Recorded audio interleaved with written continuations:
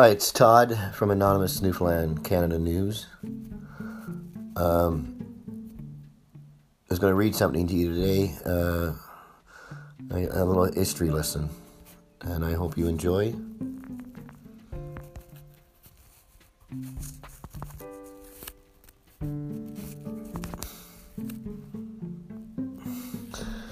Here we go. This is an article that was written in the National Vanguard, and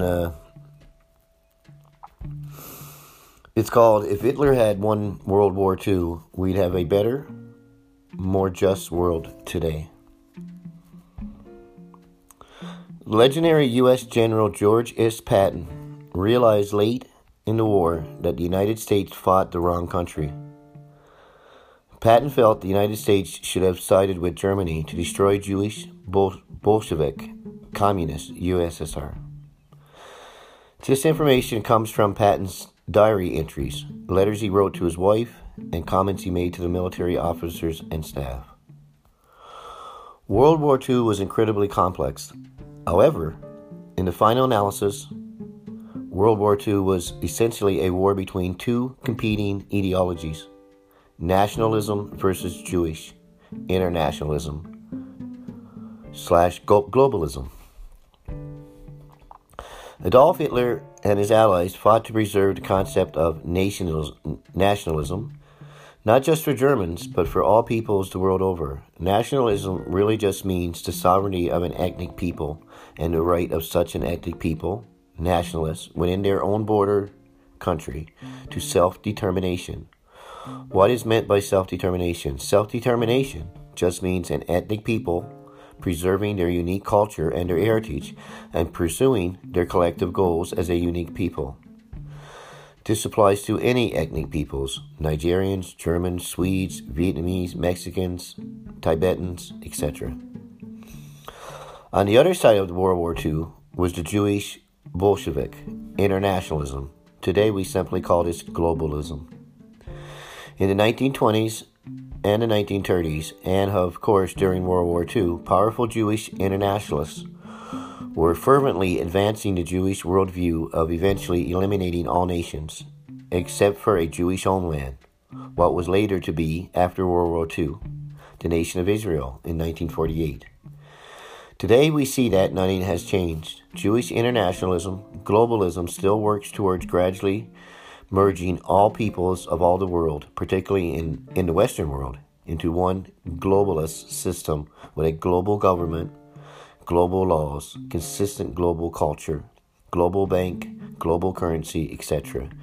In short, Jewish globalism, i.e., the weakening and eventual elimination of all nations, is the exact opposite of nationalism, a world composed of nations, specifically ethnically homogeneous and bordered nations.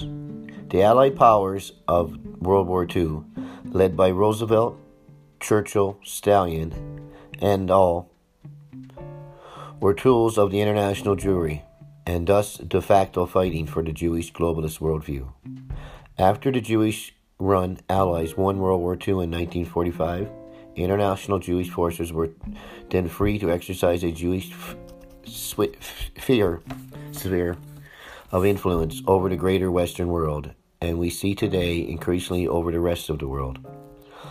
Alternatively, if Hitler had won the World War II and then exercised a nationalist sphere of influence over the greater Western world, we'd have a more just, fair, and moral Western world today.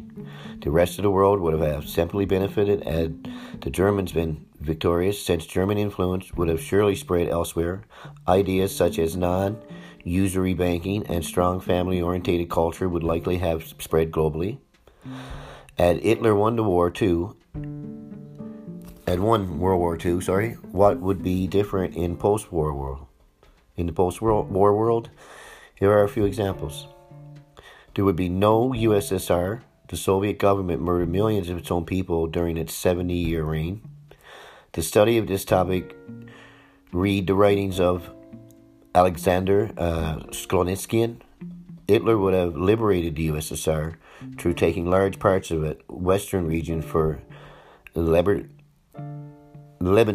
or living space. No Cold War, because there would be no USSR. Number 3, no communist Eastern Europe, Iron Curtain. When World War II ended, Eastern Europe fell to communism. This was part of Stalin's spoils of war. Number 4, no Red China and Mao's subsequent killing of 40 to 60 million Chinese. The USSR created favorable conditions for Mao's communists, which ultimately led to Mao's victory over Chiang Kai-shek nationalists in 1949. Thus, if no USSR, no Mao victory. Number 5, no communist North Vietnam. Both the Soviet Union and Red China aided Chi Minh.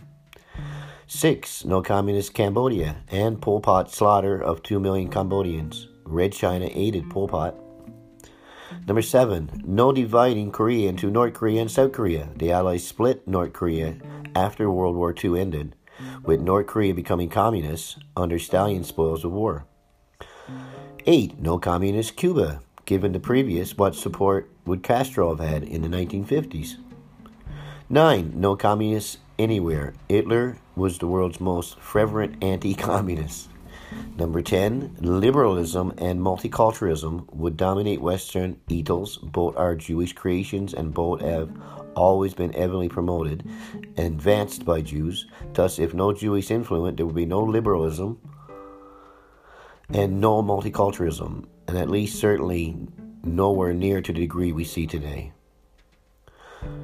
Number 11, no cultural Marxism and no political correctness. These are social engineering tools which came out of the Jewish think tank known as the Frankfurt School. 12, no third world immigration into Western nations. Jews wouldn't be in the power position to craft and force through liberal immigration laws. Jews are responsible for each and every Western nation's liberal immigration policy laws, as all were orchestrated by a consortium consisting of the World Jewish Congress, the Hebrew Immigrant Aid Society, and the B'nai B'rith. 13, no depraved felt on TV and movies, etc., because Jews wouldn't run Hollywood. 14, no widespread pornography. Jewish lawyers and Jewish activists were the main challengers of anti-obscenity laws under the guise of freedom of speech. 15, there would still be prayer in public schools. Jewish lawyers were instrumental in banning prayer in public schools under the guise of so-called separation of church and state, something that appears nowhere in the U.S. Constitution. 16, no man-hating radical feminist movement. Jews such as Betty Friedan, Sonia Pressman, and Gloria Steinem, among others, were the key drivers of radical feminism. 17, no Israel and all the problems it has brought the USA and the rest of the world, and the immeasurable misery it has wrought on the Palestinians. 18, Jews would be living in Madagascar, perhaps, and would be carefully monitored. Madagascar was once the place Hitler considered as a Jewish homeland. Many reading this will ask, but what about the Holocaust? The Holocaust has been grossly exaggerated by organized Jewry in order to create sympathy for Jews worldwide and thus help advance the Jewish agenda. I.e., people see as victims tend to get their way.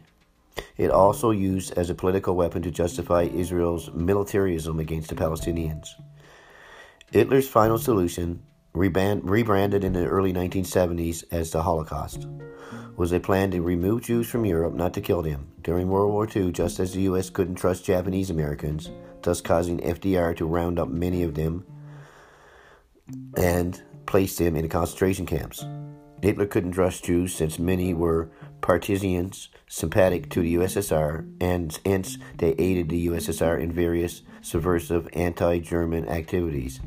Therefore, the National Socialists rounded up the Jews and placed them in concentration camps. Somewhere around 1 million Jews died during World War II, not 6 million, mostly due to disease and starvation in the final months of the war.